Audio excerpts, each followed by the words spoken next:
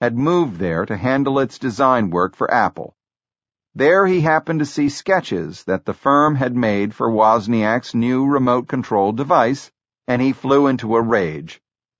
Apple had a clause in its contract that gave it the right to bar Frog Design from working on other computer-related projects, and Jobs invoked it. I informed them, he recalled, that working with Woz wouldn't be acceptable to us. When the Wall Street Journal heard what happened, it got in touch with Wozniak, who, as usual, was open and honest. He said that Jobs was punishing him. "Steve Jobs has a hate for me, probably because of the things I said about Apple," he told the reporter. Jobs's action was remarkably petty, but it was also partly caused by the fact that he understood, in ways that others did not, that the look and style of a product served to brand it. A device that had Wozniak's name on it and used the same design language as Apple's products might be mistaken for something that Apple had produced. "It's not personal," Jobs told the newspaper, explaining that he wanted to make sure that Wozniak's remote wouldn't look like something made by Apple. "We don't want to see our design language used on other products. Woz has to find his own resources. He can't leverage off Apple's resources. We can't treat him specially." Jobs volunteered to pay for the work that Frog Design had already done for Wozniak, but even so, the executives at the firm were taken aback. When Jobs demanded that they send him the drawings done for Wozniak or destroy them, they refused. Jobs had to send them a letter invoking Apple's contractual right. Herbert Pfeiffer, the design director of the firm, risked Jobs's wrath by publicly dismissing his claim that the dispute with Wozniak was not personal. "It's a power play," Pfeiffer told the Journal. "They have personal problems between them." Hertzfeld was outraged when he heard what Jobs had done. He lived about 12 blocks from Jobs, who sometimes would drop by on his walks. "I got so furious about the Wozniak remote episode that when Steve next came over, I wouldn't let him in the house," Hertzfeld recalled. He knew he was wrong, but he tried to rationalize, and maybe in his distorted reality he was able to. Wozniak, always a teddy bear even when annoyed, hired another design firm and even agreed to stay on Apple's retainer as a spokesman. Showdown, Spring 1985. There were many reasons for the rift between Jobs and Scully in the spring of 1985. Some were merely business disagreements, such as Scully's attempt to maximize profits by keeping the Macintosh price high when Jobs wanted to make it more affordable. Others were weirdly psychological and stemmed from the torrid and unlikely infatuation they initially had with each other. Scully had painfully craved Jobs's affection. Jobs had eagerly sought a father figure and mentor, and when the ardor began to cool, there was an emotional backwash. But at its core, the growing breach had two fundamental causes, one on each side. For Jobs, the problem was that Scully never became a product person. He didn't make the effort or show the capacity to understand the fine points of what they were making. On the contrary, he found Jobs's passion for tiny technical tweaks and design details to be obsessive and counterproductive. He had spent his career selling sodas and snacks whose recipes were largely irrelevant to him. He wasn't naturally passionate about products, which was among the most damning sins that Jobs could imagine. "I tried to educate him about the details of engineering," Jobs recalled, "but he had no idea how products are created, and after a while it just turned into arguments. But I learned that my perspective was right. Products are everything." He came to see Scully as clueless, and his contempt was exacerbated by Scully's hunger for his affection and delusions that they were very similar.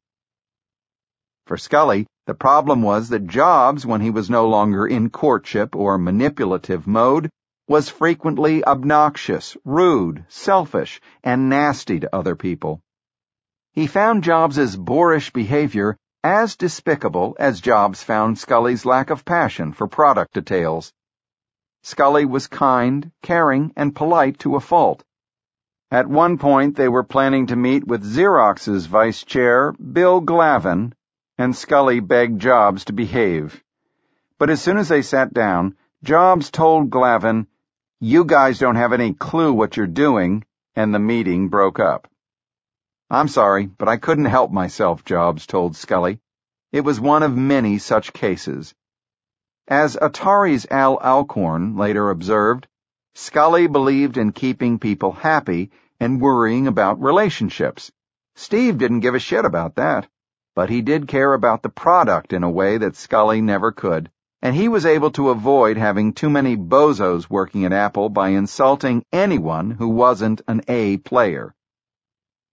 The board became increasingly alarmed at the turmoil, and in early 1985, Arthur Rock and some other disgruntled directors delivered a stern lecture to both. They told Scully that he was supposed to be running the company, and he should start doing so with more authority and less eagerness to be pals with Jobs.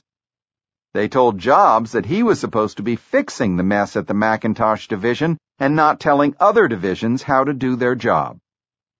Afterward, Jobs retreated to his office and typed on his Macintosh, "I will not criticize the rest of the organization. I will not criticize the rest of the organization." As the Macintosh continued to disappoint, sales in March 1985 were only 10% of the budget forecast. Jobs holed up in his office fuming or wandered the halls berating everyone else for the problems. His mood swings became worse, and so did his abuse of those around him. Middle-level managers began to rise up against him. The marketing chief Mike Murray sought a private meeting with Scully at an industry conference. As they were going up to Scully's hotel room, Jobs spotted them and asked to come along.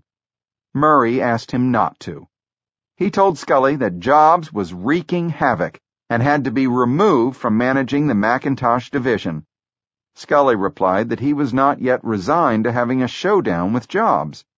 Murray later sent a memo directly to Jobs criticizing the way he treated colleagues and denouncing management by character assassination. For a few weeks, it seemed as if there might be a solution to the turmoil.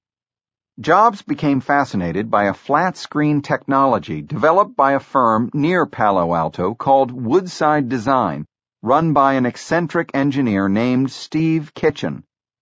He also was impressed by another startup that made a touch-screen display that could be controlled by your finger, so you didn't need a mouse. Together, these might help fulfill Jobs's vision of creating a Mac in a book. On a walk with Kitchen, Jobs spotted a building in nearby Menlo Park and declared that they should open a skunk works factory to work on these ideas. It could be called Apple Labs, and Jobs could run it, going back to the joy of having a small team and developing a great new product. Scully was thrilled by the possibility. It would solve most of his management issues, moving Jobs back to what he did best and getting rid of his disruptive presence in Cupertino. Scully also had a candidate to replace Jobs as manager of the Macintosh division, Jean-Louis Gasset, Apple's chief in France, who had suffered through Jobs's visit there. Gasset flew to Cupertino and said he would take the job if he got a guarantee that he would run the division rather than work under Jobs.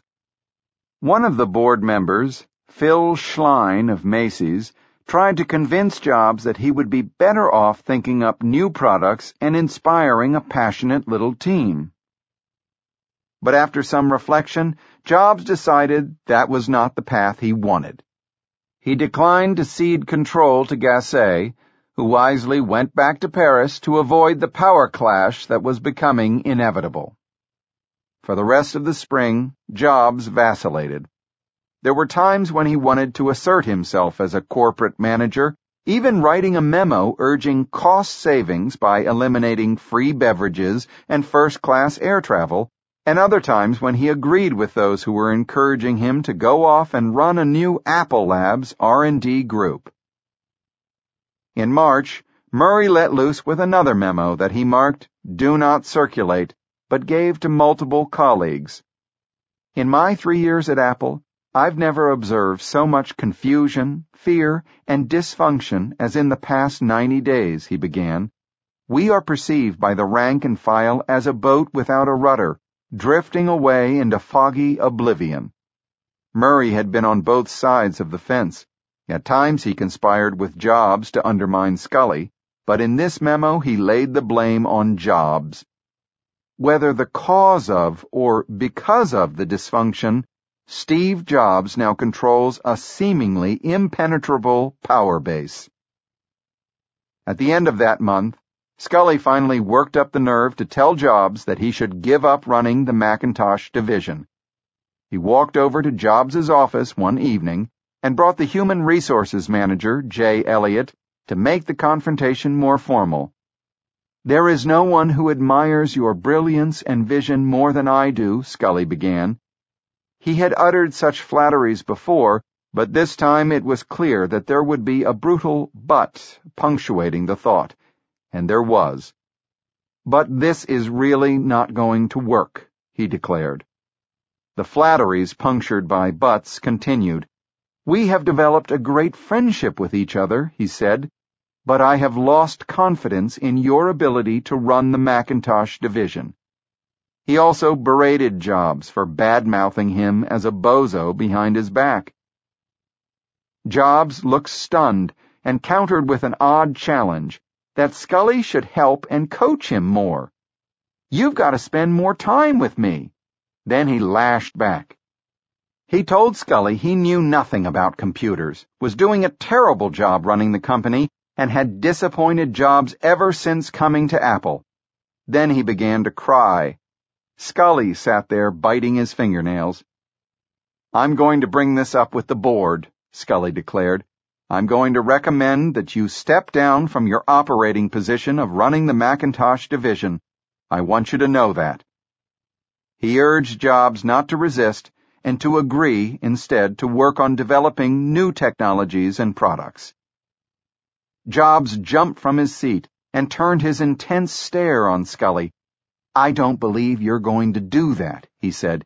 "If you do that, you're going to destroy the company." Over the next few weeks, Jobs' behavior fluctuated wildly.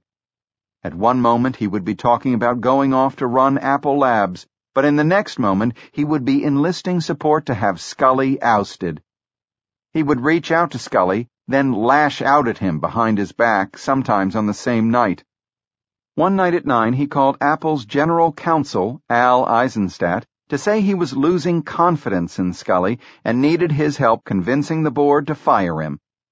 At 11 the same night, he phoned Scully to say, "You're terrific, and I just want you to know I love working with you."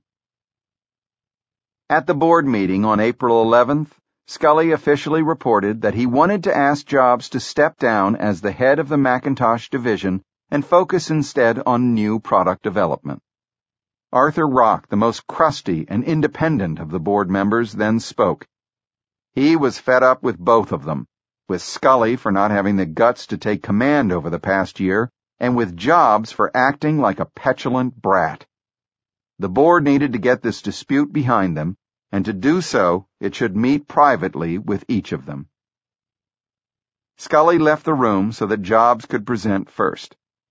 Jobs insisted that Scully was the problem because he had no understanding of computers. Rock responded by berating Jobs.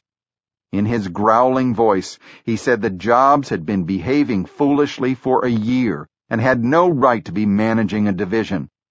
Even Jobs' strongest supporter, Phil Schlein, tried to talk him into stepping aside gracefully to run a research lab for the company. When it was Scully's turn to meet privately with the board, he gave an ultimatum. "You can back me, and then I take responsibility for running the company, or we can do nothing, and you're going to have to find yourselves a new CEO." If given the authority, he said, he would not move abruptly, but would ease Jobs into the new role over the next few months. The board unanimously sided with Scully. He was given the authority to remove Jobs whenever he felt the timing was right. As Jobs waited outside the boardroom, knowing full well that he was losing, he saw Del Yoakum, a longtime colleague, and hugged him. After the board made its decision, Scully tried to be conciliatory.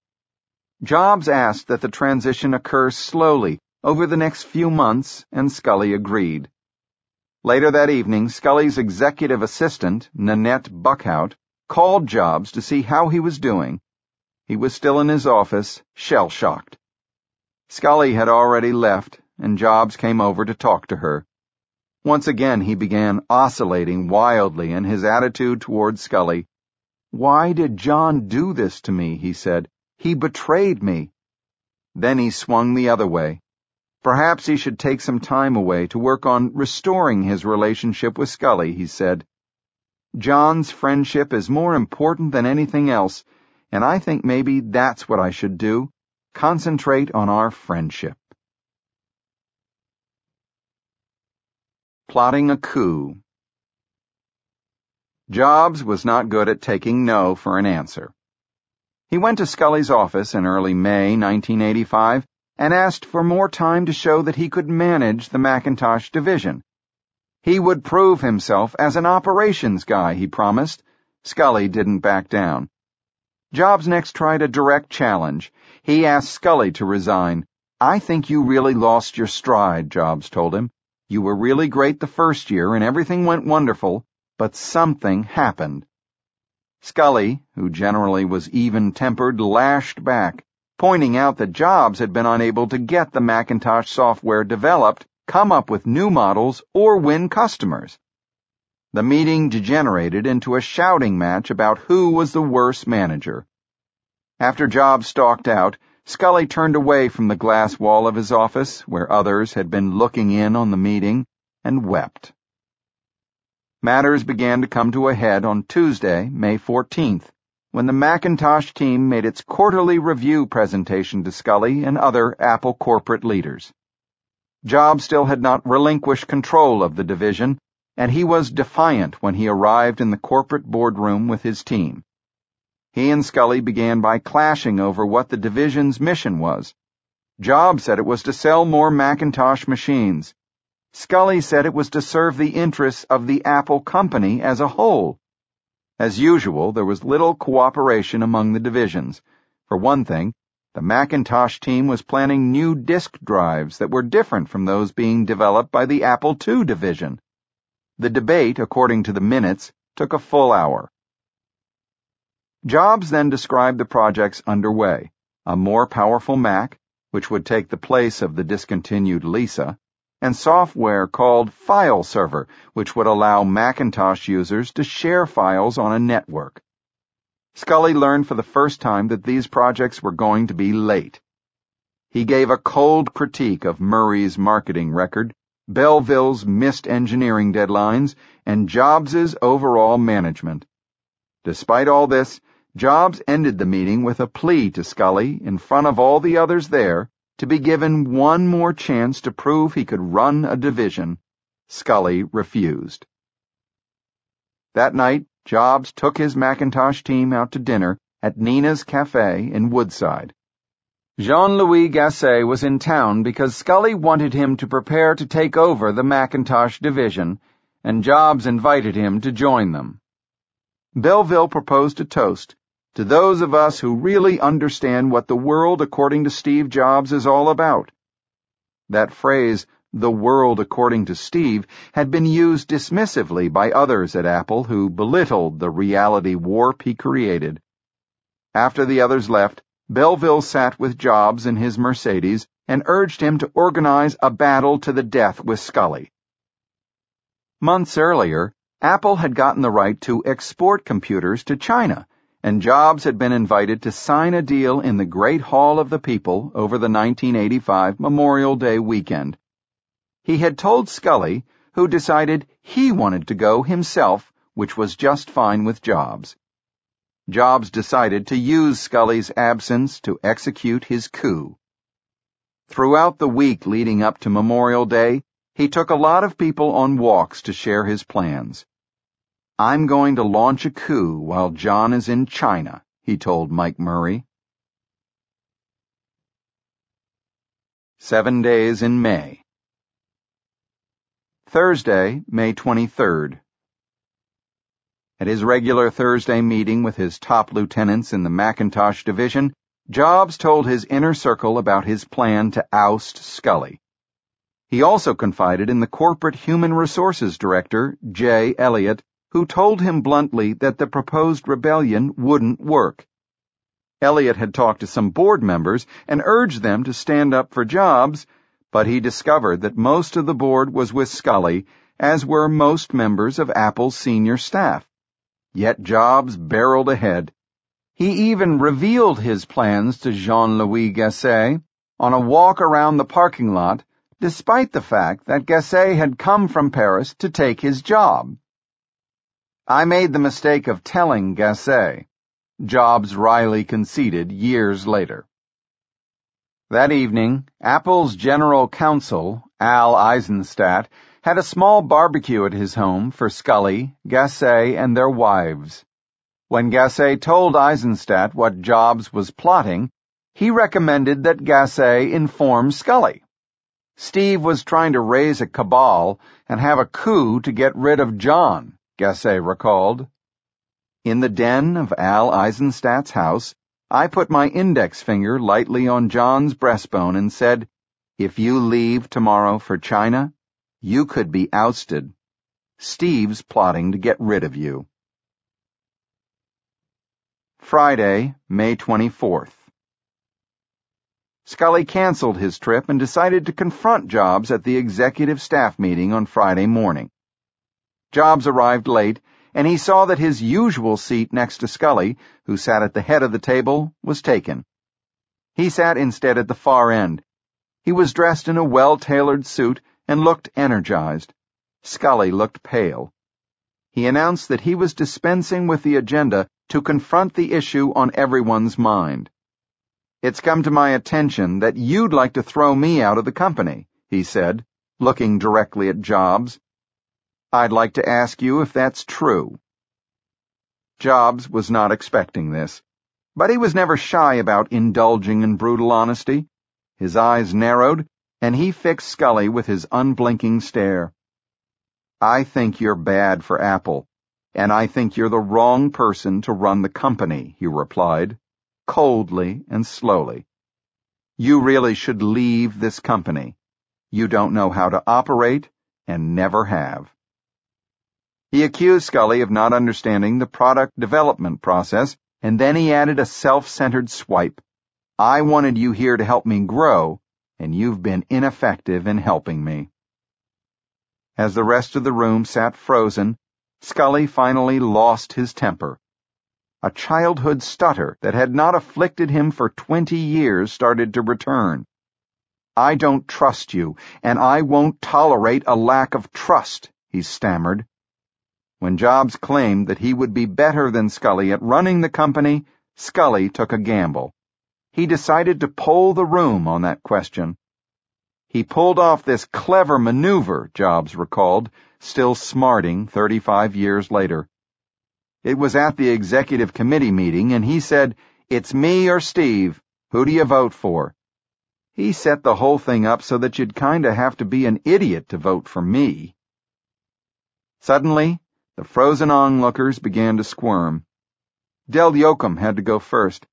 He said he loved Jobs, wanted him to continue to play some role in the company, but he worked up the nerve to conclude, with Jobs staring at him, that he respected Scully and would support him to run the company. Eisenstadt faced Jobs directly and said much the same thing. He liked Jobs but was supporting Scully. Regis McKenna, who sat in on senior staff meetings as an outside consultant, was more direct. He looked at Jobs and told him he was not yet ready to run the company, something he had told him before. Others sided with Scully as well. For Bill Campbell, it was particularly tough. He was fond of Jobs and didn't particularly like Scully. His voice quavered a bit as he told Jobs he had decided to support Scully, and he urged the two of them to work it out and find some role for Jobs to play in the company.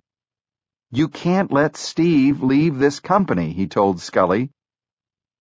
Jobs looked shattered. "I guess I know where things stand," he said, and bolted out of the room. No one followed.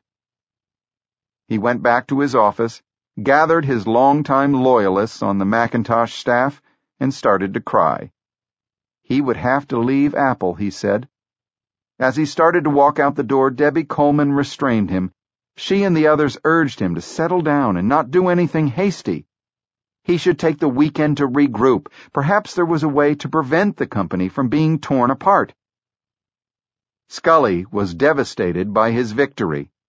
Like a wounded warrior, he retreated to Eisenstadt's office and asked the corporate counsel to go for a ride. When they got into Eisenstadt's Porsche, Scully lamented, "I don't know whether I can go through with this." When Eisenstadt asked what he meant, Scully responded, "I think I'm going to resign." "You can't," Eisenstadt protested. "Apple will fall apart." "I'm going to resign," Scully declared. "I don't think I'm right for the company." "I think you're copping out," Eisenstadt replied. "You've got to stand up to him." Then he drove Scully home. Scully's wife was surprised to see him back in the middle of the day. "I've failed," he said to her forlornly. She was a volatile woman who had never liked Jobs or appreciated her husband's infatuation with him. So when she heard what had happened, she jumped into her car and sped over to Jobs's office. Informed that he had gone to the Good Earth restaurant, she marched over there and confronted him in the parking lot as he was coming out with loyalists on his Macintosh team. "Steve, can I talk to you?" she said. His jaw dropped. "Do you have any idea what a privilege it has been even to know someone as fine as John Scully?" she demanded. He averted his gaze. "Can't you look me in the eyes when I'm talking to you?" she asked. But when Jobs did so, giving her his practiced, unblinking stare, she recoiled. "Never mind. Don't look at me," she said. "When I look into most people's eyes, I see a soul. When I look into your eyes, I see a bottomless pit, an empty hole, a dead zone." Then she walked away. Saturday, May 25th. Mike Murray drove to Jobs's house in Woodside to offer some advice. He should consider accepting the role of being a new product visionary, starting Apple Labs, and getting away from headquarters. Jobs seemed willing to consider it. But first he would have to restore peace with Scully. So he picked up the telephone and surprised Scully with an olive branch. Could they meet the following afternoon, Jobs asked, and take a walk together in the hills above Stanford University? They had walked there in the past, in happier times, and maybe on such a walk they could work things out. Jobs did not know that Scully had told Eisenstadt he wanted to quit, but by then it didn't matter. Overnight he had changed his mind and decided to stay. Despite the blow-up the day before, he was still eager for Jobs to like him. So he agreed to meet the next afternoon. If Jobs was prepping for conciliation, it didn't show in the choice of movie he wanted to see with Murray that night. He picked Patton, the epic of the never-surrender general. But he had lent his copy of the tape to his father, who had once ferried troops for the general, so he drove to his childhood home with Murray to retrieve it. His parents weren't there, and he didn't have a key. They walked around to the back, checked for unlocked doors or windows, and finally gave up. The video store didn't have a copy of Patton in stock, so in the end, he had to settle for watching the 1983 film adaptation of Harold Pinter's Betrayal.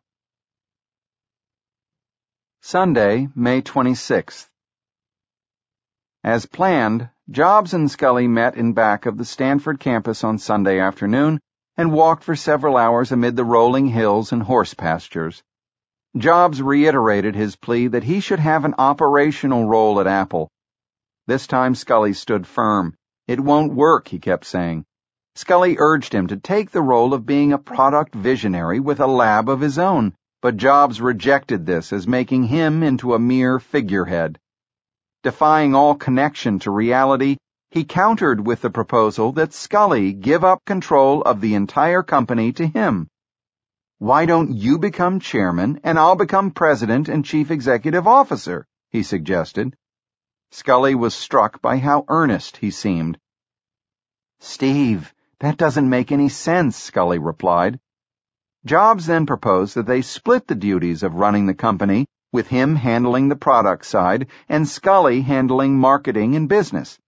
But the board had not only emboldened Scully, it had ordered him to bring Jobs to heel. "One person has got to run the company," he replied. "I've got the support, and you don't."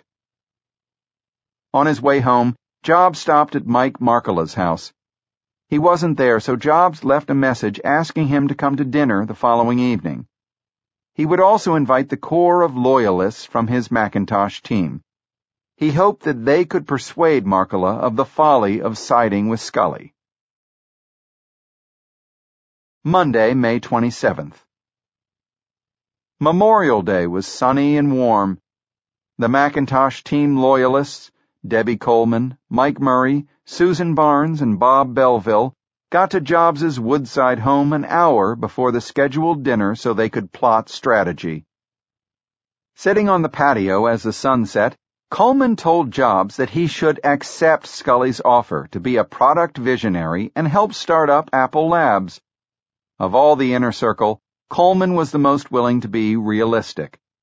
In the new organization plan, Scully had tapped her to run the manufacturing division because he knew that her loyalty was to Apple and not just to Jobs. Some of the others were more hawkish. They wanted to urge Markkula to support a reorganization plan that put Jobs in charge. When Markkula showed up, he agreed to listen with one proviso. Jobs had to keep quiet. "I seriously wanted to hear the thoughts of the Macintosh team, not watch Jobs enlist them in a rebellion," he recalled. As it turned cooler, they went inside the sparsely furnished mansion and sat by a fireplace. Instead of letting it turn into a gripe session, Markkula made them focus on very specific management issues, such as what had caused the problem in producing the file server software and why the Macintosh distribution system had not responded well to the change in demand. When they were finished, Markkula bluntly declined to back Jobs.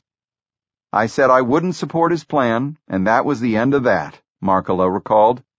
Scully was the boss. They were mad and emotional and putting together a revolt, but that's not how you do things. Tuesday, May 28th.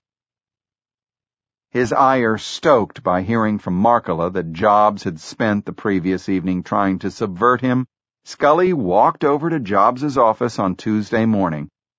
He had talked to the board, he said, and he had its support. He wanted Jobs out. Then he drove to Markkula's house, where he gave a presentation of his reorganization plans. Markkula asked detailed questions, and at the end he gave Scully his blessing. When he got back to his office, Scully called the other members of the board just to make sure he still had their backing. He did. At that point, he called Jobs to make sure he understood. The board had given final approval of his reorganization plan, which would proceed that week. Gasset would take over control of Jobs's beloved Macintosh as well as other products, and there was no other division for Jobs to run. Scully was still somewhat conciliatory. He told Jobs that he could stay on with the title of board chairman and be a product visionary with no operational duties. But by this point, even the idea of starting a skunk works such as Apple Labs was no longer on the table. It finally sank in. Jobs realized there was no appeal, no way to warp the reality. He broke down in tears and started making phone calls to Bill Campbell, Jay Elliott, Mike Murray, and others. Murray's wife Joyce was on an overseas call when Jobs phoned, and the operator broke in saying it was an emergency. "It had better be important," she told the operator. "It is," she heard Jobs say. When her husband got on the phone, Jobs was crying. "It's over," he said. Then he hung up. Murray was worried that Jobs was so despondent he might do something rash, so he called back. There was no answer, so he drove to Woodside. No one came to the door when he knocked, so he went around back and climbed up some exterior steps and looked in the bedroom. Jobs was lying there on a mattress in his unfurnished room. He let Murray in, and they talked until almost dawn. Wednesday, May 29th. Jobs finally got hold of a tape of Patton, which he watched Wednesday evening, but Murray prevented him from getting stoked up for another battle. Instead, he urged Jobs to come in on Friday for Scully's announcement of the reorganization plan. There was no option left other than to play the good soldier rather than the renegade commander. Like a rolling stone. Jobs slipped quietly into the back row of the auditorium to listen to Scully explain to the troops the new order of battle. There were a lot of sideways glances, but few people acknowledged him, and none came over to provide public displays of affection. He stared without blinking at Scully, who would remember Steve's look of contempt years later. "It's unyielding," Scully recalled, "like an X-ray boring inside your bones, down to where you're soft and destructively mortal." For a moment, standing on stage while pretending not to notice Jobs, Scully thought back to a friendly trip they had taken a year earlier to Cambridge, Massachusetts, to visit Jobs's hero, Edwin Land. He had been dethroned from the company he created, Polaroid, and Jobs had said to Scully in disgust, all he did was blow a lousy few million, and they took his company away from him. Now, Scully reflected, he was taking Jobs's company away from him.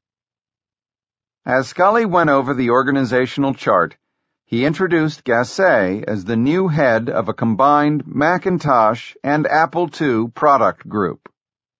On the chart was a small box labeled Chairman with no lines connecting to it, not to Scully or to anyone else. Scully briefly noted that in that role, Jobs would play the part of global visionary, but he didn't acknowledge Jobs's presence. There was a smattering of awkward applause. Jobs stayed home for the next few days, blinds drawn, his answering machine on, seeing only his girlfriend, Tina Redsea. For hours on end, he sat there playing his Bob Dylan tapes, especially the times they are a-changin'. He had recited the second verse the day he unveiled the Macintosh to the Apple shareholders 16 months earlier. That verse ended nicely, "For the loser now will be later to win." A rescue squad from his former Macintosh posse arrived to dispel the gloom on Sunday night, led by Andy Hertzfeld and Bill Atkinson. Jobs took a while to answer their knock, and then he led them to a room next to the kitchen that was one of the few places with any furniture. With Redsea's help, he served some vegetarian food he had ordered. "So what really happened?" Hertzfeld asked. "Is it really as bad as it looks?" "No, it's worse," Jobs grimaced. "It's much worse than you can imagine." He blamed Scully for betraying him and said that Apple would not be able to manage without him. His chairman's role, he complained, was completely ceremonial. He was being ejected from his Bandley 3 office to a small and almost empty building he nicknamed Siberia. Hertzfeld turned the topic to happier days, and they began to reminisce about the past. Earlier that week, Dylan had released a new album, Empire Burlesque, and Hertzfeld brought a copy that they played on Jobs's high-tech turntable. The most notable track, When the Night Comes Falling from the Sky, with its apocalyptic message, seemed appropriate for the evening, but Jobs didn't like it. It sounded almost disco, and he gloomily argued that Dylan had been going downhill since Blood on the Tracks. So Hertzfeld moved the needle to the last song on the album, Dark Eyes, which was a simple acoustic number featuring Dylan alone on guitar and harmonica. It was slow and mournful, and Hertzfeld hoped would remind Jobs of the earlier Dylan tracks he so loved.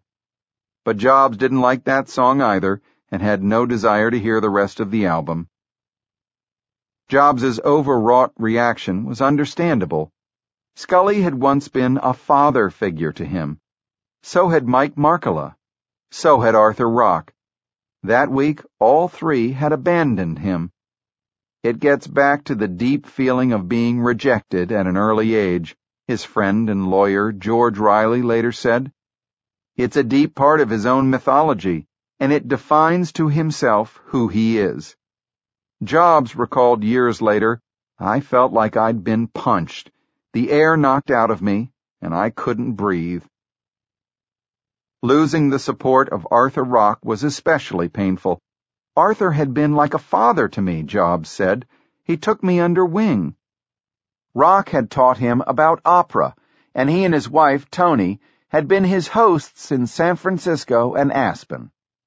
I remember driving into San Francisco one time, and I said to him, God, that Bank of America building is ugly. And he said, No, it's the best.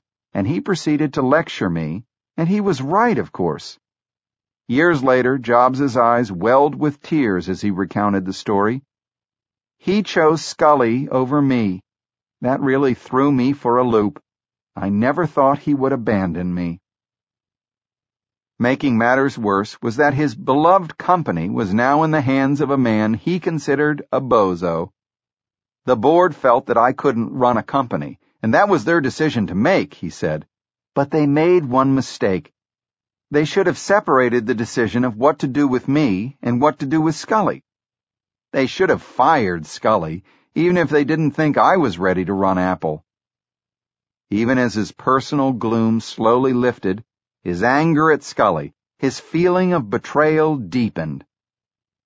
The situation worsened when Scully told a group of analysts that he considered Jobs irrelevant to the company despite his title as chairman. From an operations standpoint, there is no role either today or in the future for Steve Jobs, he said. I don't know what he'll do. The blunt comment shocked the group, and a gasp went through the auditorium. Perhaps getting away to Europe would help, Jobs thought. So in June, he went to Paris, where he spoke at an Apple event and went to a dinner honoring Vice President George H.W. Bush.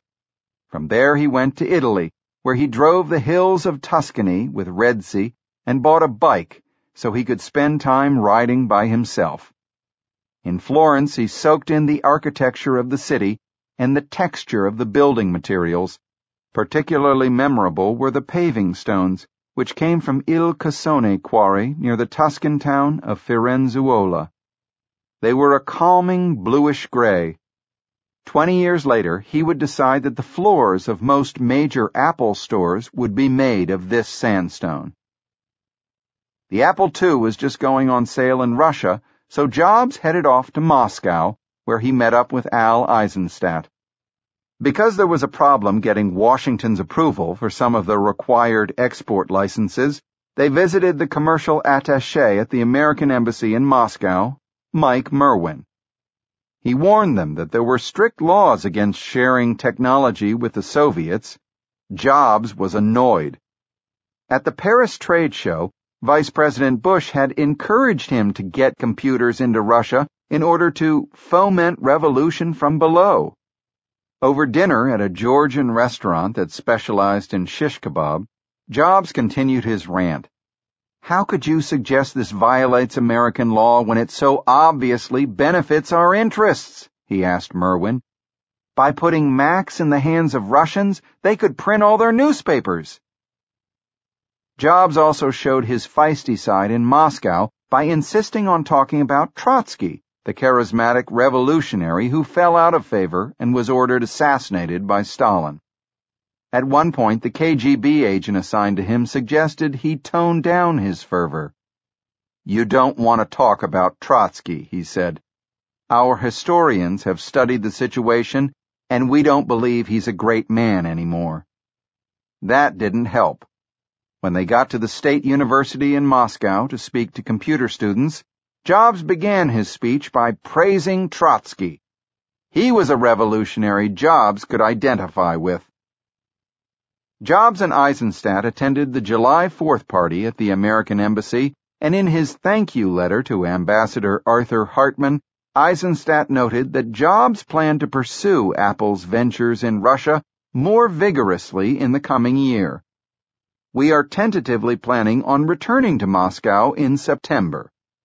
For a moment, it looked as if Scully's hope that Jobs would turn into a global visionary for the company might come to pass. But it was not to be. Something much different was in store for September. Chapter 18. Next. Prometheus Unbound. The pirates abandon ship. Upon his return from Europe in August 1985, while he was casting about for what to do next, Jobs called the Stanford biochemist Paul Berg to discuss the advances that were being made in gene splicing and recombinant DNA.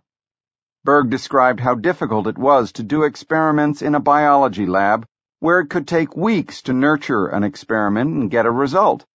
"Why don't you simulate them on a computer?" Jobs asked. Berg replied that computers with such capacities were too expensive for university labs.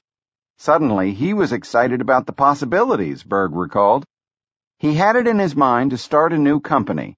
He was young and rich and had to find something to do with the rest of his life. Jobs had already been canvassing academics to ask what their workstation needs were. It was something he had been interested in since 1983, when he had visited the computer science department at Brown to show off the Macintosh, only to be told that it would take a far more powerful machine to do anything useful in a university lab. The dream of academic researchers was to have a workstation that was both powerful and personal. As head of the Macintosh division, Jobs had launched a project to build such a machine, which was dubbed the Big Mac. It would have a Unix operating system, but with a friendly Macintosh interface. But after Jobs was ousted from the Macintosh division, his replacement, Jean-Louis Gasset, canceled the Big Mac. When that happened, Jobs got a distressed call from Rich Page, who had been engineering the Big Mac's chipset. It was the latest in a series of conversations that Jobs was having with disgruntled Apple employees, urging him to start a new company and rescue them. Plans to do so began to gel over Labor Day weekend, when Jobs spoke to Bud Tribble, the original Macintosh software chief, and floated the idea of starting a company to build a powerful but personal workstation. He also enlisted 2 other Macintosh division employees who had been talking about leaving, the engineer George Crow and the controller Susan Barnes. That left one key vacancy on the team, a person who could market the new product to universities. The obvious candidate was Daniel Lewin, who at Apple had organized a consortium of universities to buy Macintosh computers in bulk. Besides missing 2 letters in his first name, Lewin had the chiseled good looks of Clark Kent and a Princetonian's polish. He and Jobs shared a bond. Lewin had written a Princeton thesis on Bob Dylan and charismatic leadership, and Jobs knew something about both of those topics. Lewin's university consortium had been a godsend to the Macintosh group, but he had become frustrated after Jobs left, and Bill Campbell had reorganized marketing in a way that reduced the role of direct sales to universities. He had been meaning to call Jobs when, that Labor Day weekend, Jobs called first. He drove to Jobs's unfurnished mansion, and they walked the grounds while discussing the possibility of creating a new company. Lewin was excited, but not ready to commit. He was going to Austin with Campbell the following week, and he wanted to wait until then to decide. Upon his return, he gave his answer. He was in. The news came just in time for the September 13th Apple board meeting. Although Jobs was still nominally the board's chairman, he had not been to any meetings since he lost power. He called Scully, said he was going to attend, and asked that an item be added to the end of the agenda for a chairman's report. He didn't say what it was about, and Scully assumed it would be a criticism of the latest reorganization. Instead, when his turn came to speak, Jobs described to the board his plans to start a new company. "I've been thinking a lot, and it's time for me to get on with my life," he began. "It's obvious that I've got to do something. I'm 30 years old." Then he referred to some prepared notes to describe his plan to create a computer for the higher education market. The new company would not be competitive with Apple, he promised, and he would take with him only a handful of non-key personnel. He offered to resign as chairman of Apple, but he expressed hope that they could work together. Perhaps Apple would want to buy the distribution rights to his product, he suggested, or license Macintosh software to it. Mike Markkula rankled at the possibility that Jobs would hire anyone from Apple. "Why would you take anyone at all?" he asked. "Don't get upset," Jobs assured him and the rest of the board. "These are very low-level people that you won't miss, and they will be leaving anyway." The board initially seemed disposed to wish Jobs well in his venture. After a private discussion, the directors even proposed that Apple take a 10% stake in the new company and that Jobs remain on the board. That night, Jobs and his 5 renegades met again at his house for dinner. He was in favor of taking the Apple investment, but the others convinced him it was unwise. They also agreed that it would be best if they resigned all at once, right away. Then they could make a clean break. So Jobs wrote a formal letter telling Scully the names of the 5 who would be leaving, signed it in his spidery lowercase signature, and drove to Apple the next morning to hand it to him before his 7:30 staff meeting. "Steve, these are not low-level people," Scully said. "Well, these people were going to resign anyway," Jobs replied. "They are going to be handing in their resignations by 9 this morning." From Jobs's perspective, he had been honest. The 5 were not division managers or members of Scully's top team. They had all felt diminished, in fact, by the company's new organization. But from Scully's perspective, these were important players. Page was an Apple Fellow, and Lewin was a key to the higher education market. In addition, they knew about the plans for Big Mac. Even though it had been shelved, this was still proprietary information. Nevertheless, Scully was sanguine. Instead of pushing the point, he asked Jobs to remain on the board. Jobs replied that he would think about it. But when Scully walked into his 7:30 staff meeting and told his top lieutenants who was leaving, there was an uproar. Most of them felt that Jobs had breached his duties as chairman and displayed stunning disloyalty to the company. "We should expose him for the fraud that he is so that people here stop regarding him as a messiah," Campbell shouted, according to Scully. Campbell admitted that although he later became a great Jobs defender and supportive board member, he was ballistic that morning. "I was fucking furious, especially about him taking Daniel Lewin," he recalled. Daniel had built the relationships with the universities. He was always muttering about how hard it was to work with Steve, and then he left. Campbell was so angry that he walked out of the meeting to call Lewin at home. When his wife said he was in the shower, Campbell said, "I'll wait." A few minutes later, when she said he was still in the shower, Campbell again said, "I'll wait." When Lewin finally came on the phone, Campbell asked him if it was true. Lewin acknowledged it was. Campbell hung up without saying another word. After hearing the fury of his senior staff, Scully surveyed the members of the board. They likewise felt that Jobs had misled them with his pledge that he would not raid important employees. Arthur Rock was especially angry. Even though he had sided with Scully during the Memorial Day showdown, he had been able to repair his paternal relationship with Jobs. Just the week before, he had invited Jobs to bring his girlfriend up to San Francisco, so that he and his wife could meet her, and the four had a nice dinner in Rock's Pacific Heights home. Jobs had not mentioned the new company he was forming, so Rock felt betrayed when he heard about it from Scully. "He came to the board and lied to us," Rock growled later.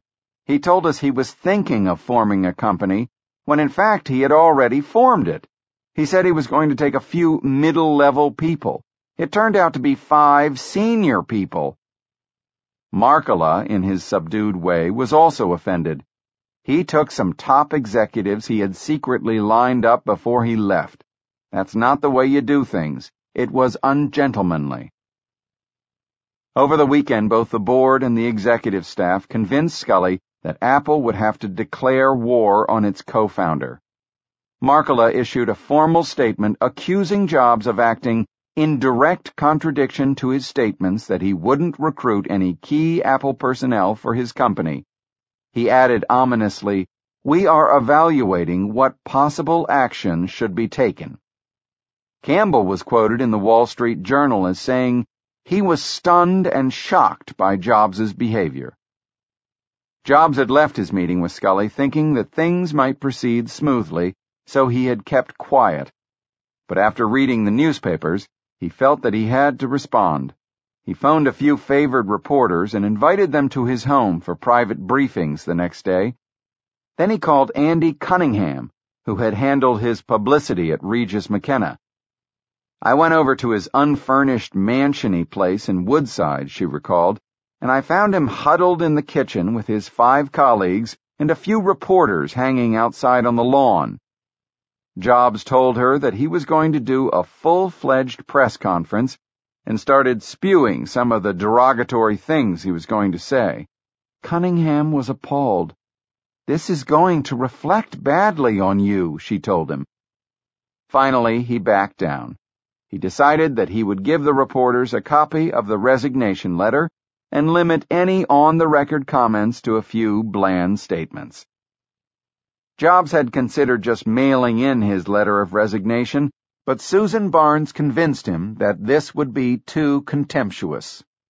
Instead, he drove it to Markkula's house, where he also found Al Eisenstadt. There was a tense conversation for about 15 minutes, then Barnes, who had been waiting outside, came to the door to retrieve him before he said anything he would regret. He left behind the letter, which he had composed on a Macintosh and printed on the new laser writer. September 17th, 1985. Dear Mike, this morning's papers carried suggestions that Apple is considering removing me as chairman. I don't know the source of these reports, but they are both misleading to the public and unfair to me. You will recall that at last Thursday's board meeting, I stated I had decided to start a new venture, and I tendered my resignation as chairman. The board declined to accept my resignation and asked me to defer it for a week. I agreed to do so in light of the encouragement the board offered with regard to the proposed new venture and the indications that Apple would invest in it. On Friday, after I told John Scully who would be joining me, he confirmed Apple's willingness to discuss areas of possible collaboration between Apple and my new venture. Subsequently, the company appears to be adopting a hostile posture toward me and the new venture. Accordingly, I must insist upon the immediate acceptance of my resignation. As you know, the company's recent reorganization left me with no work to do and no access even to regular management reports. I am but 30 and want still to contribute and achieve. After what we have accomplished together, I would wish our parting to be both amicable and dignified. Yours sincerely, Stephen P. Jobs.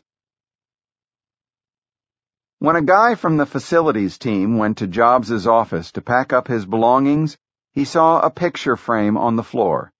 It contained a photograph of Jobs and Scully in warm conversation with an inscription from 7 months earlier. "Here's to great ideas, great experiences, and a great friendship. John." The glass frame was shattered. Jobs had hurled it across the room before leaving. From that day, he never spoke to Scully again. Apple's stock went up a full point, or almost 7%, when Jobs' resignation was announced. East Coast stockholders always worried about California flakes running the company, explained the editor of a tech stock newsletter. Now with both Wozniak and Jobs out, those shareholders are relieved. But Nolan Bushnell, the Atari founder who had been an amused mentor 10 years earlier, told Time that Jobs would be badly missed. Where is Apple's inspiration going to come from? Is Apple going to have all the romance of a new brand of Pepsi? After a few days of failed efforts to reach a settlement with Jobs, Scully and the Apple board decided to sue him for breaches of fiduciary obligations. The suit spelled out his alleged transgressions. Notwithstanding his fiduciary obligations to Apple, Jobs, while serving as the chairman of Apple's board of directors and an officer of Apple and pretending loyalty to the interests of Apple, A. secretly planned the formation of an enterprise to compete with Apple, B. secretly schemed that his competing enterprise would wrongfully take advantage of and utilize Apple's plan to design, develop, and market the next generation product, C. secretly lured away key employees of Apple. At the time, Jobs owned 6.5 million shares of Apple stock, 11% of the company, worth more than $100 million. He began to sell his shares, and within 5 months had dumped them all, retaining only one share so he could attend shareholder meetings if he wanted. He was furious, and that was reflected in his passion to start what was, no matter how he spun it, a rival company. He was angry at Apple, said Joanna Hoffman, who briefly went to work for the new company. Aiming at the educational market, where Apple was strong, was simply Steve being vengeful. He was doing it for revenge. Jobs, of course, didn't see it that way. I haven't got any sort of odd chip on my shoulder, he told Newsweek. Once again, he invited his favorite reporters over to his woodside home, and this time he did not have Andy Cunningham there urging him to be circumspect. He dismissed the allegation that he had improperly lured the 5 colleagues from Apple. These people all called me, he told the gaggle of journalists who were milling around in his unfurnished living room. They were thinking of leaving the company. Apple has a way of neglecting people. He decided to cooperate with a Newsweek cover in order to get his version of the story out, and the interview he gave was revealing. What I'm best at doing is finding a group of talented people and making things with them, he told the magazine. He said that he would always harbor affection for Apple,